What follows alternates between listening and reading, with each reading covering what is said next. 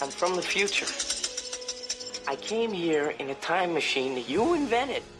Now I need your help to get back to the year 1985. Welcome to the Week 16 edition of Back to the Future on the Hammer HQ. Go to thehammer.bet right now for all of your sports betting needs. All sports, all the time. Thehammer.bet. Obviously, subscribe to the Hammer HQ and the Forward Progress channel for all your football needs here on YouTube, Spotify, Apple. Doesn't matter where it is, so you can catch myself, Tim, and Jeff every single week talking about our NFL futures portfolio. And Tim, I'm not even sure how it's shaping up. You can hit up Twitter and the Hammer HQ account to see all of the picks so far this season. But I feel like you have a real chance here to end it with a winning pick. If you can just get one more here in the final 3 weeks, could be over, as you like to say. Where are you going to go? Okay, so I am going to between two is the thing. Which way do I play this Detroit Lions future? Because I either take Goff as comeback player of the year or I take Campbell as coach of the year, because I think both have a real chance of happening. I'm going to take Campbell as coach of the year plus 175. I think, and the reason I'm going to do that is because I think Philadelphia falters a little bit down the stretch the last couple of games, and Detroit makes it, and that's just enough to put the voters into a mood to give Dan Campbell the award. I don't think he deserves it. I wouldn't vote for him, but I'm going to play him. The other way to go would have been to take Jared Goff as comeback player, but I don't know. I feel like Gino's probably still going to get that regardless. His story is too nice. It almost doesn't matter what he does, unless he really implodes, and even then, I think he's going to win that award. So yeah, give me Dan Campbell plus 175, coach of the year. So the two that he likes, Jeff, you have money on one of them with the Goof as comeback player of the year. I'm pretty sure Paul behind the camera let out an audible gasp about Dan Campbell.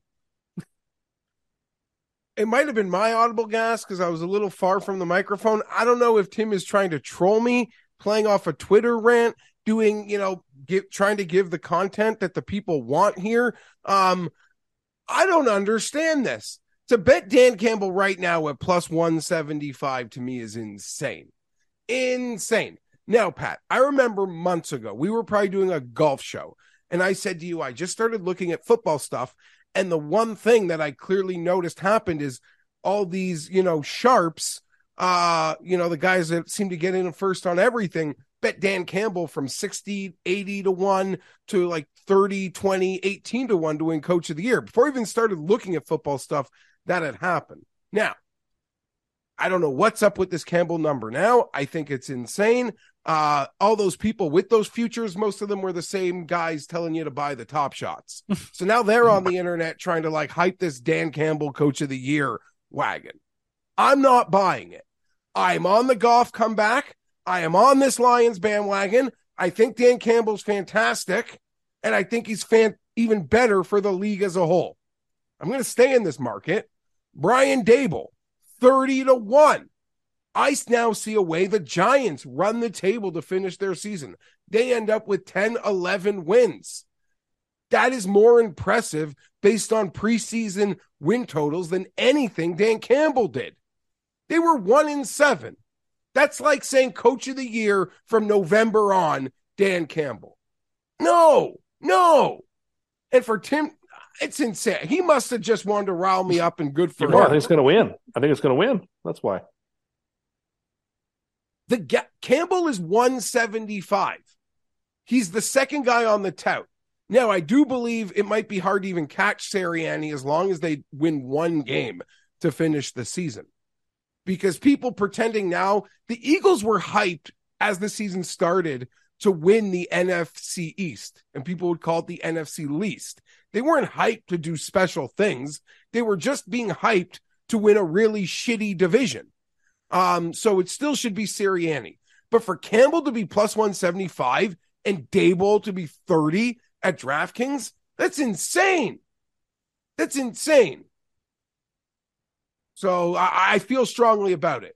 Can Campbell win? Sure, he can win. But the gap between Campbell and these other candidates is laughable to me. And it's almost like the books don't want any more Campbell money because they took so many preseason futures on him.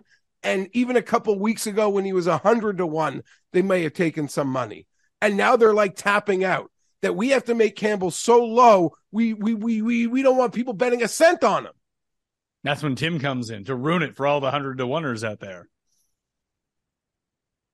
You make it sound like when I jump on a golf pick. Oh, you know who's very upset with you? Cam. Yeah, but again, the problem is he takes every golfer. How do I avoid his golfers? He likes everybody, it seems. This is true. I hadn't considered that, but it's a hard game. Like, he was never more upset with you than when you were like, "Oh, Theegala can't lose," then he instantly put it in the water. I think Theegala's like 200-1. Also, I think in the deep portfolio game, a lot of Tim's like higher end payback picks are kind of dying as we get to the finish line. Where like his Seahawks to make the playoffs, his Jets to make the playoffs, some of those 5-1 plus returns that looked so good 3 weeks ago are all dying on the vine, and it could just end up being a battle of those singles that were kind of hit throughout this whole sucker. It's true. Like it's Washington coming through for you if they can somehow clinch their under, Tim. Yeah, I think I need them to lose out to do that. It's and I'll be better prepared for this next year. Okay. Well, I just mean like I've never like the concept of looking for a future each week. Like I always love looking at the futures. I love that we do it. It's just the concept of like committing myself to a bet on a future each week is something that was kind of foreign to me. And the strategy for this contest, I probably didn't play well because there were some real opportunities to get some. Oh, I don't know. That Saints division winner pick, that was a real sterling one. I don't know whether you're mocking me, but if they didn't blow that game versus Tampa, you'd be afraid of me. They blow every game. They do. They're not good. They're terrible. They're legit bad teams. They're still better than Tampa. No, they're not. They're not better than Tampa at all. If they played Tampa on a neutral cornfield in the middle of somewhere, they would win and be favored. Yeah, there'd be a way for Dalton to throw them out of that game, too. Anyway, that was back to the futures for Week 16, a heated edition on the Hammer HQ. I want to thank Jeff and Tim. I want to thank you all for watching. I'm Pat Mayo. Reminder to sub to the channel and the audio podcast and go to thehammer.bet for all your sports betting needs. We'll see you next week.